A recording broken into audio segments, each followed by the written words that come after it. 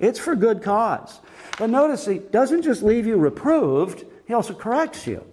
See, notice what Paul is saying here. It's profitable for doctrine. It provides the raw data. It provides to us the teaching that we need. And we receive that teaching, and it reproves us because we are prone to wander and we are prone to leave the God that we love. Rebecca and Pastor Naphtali and I were talking recently about the nature of sheep. You know, it's not an accident that God likens the people of God to sheep. And he doesn't do that because we're the most intelligent beings. There's a little, I don't know what it is, you see a little clip of a video on the computer, and I saw one recently where there was this trench, and the shepherd fetched a sheep out of the trench, and once he let it go, the sheep ran and dove right back into the trench.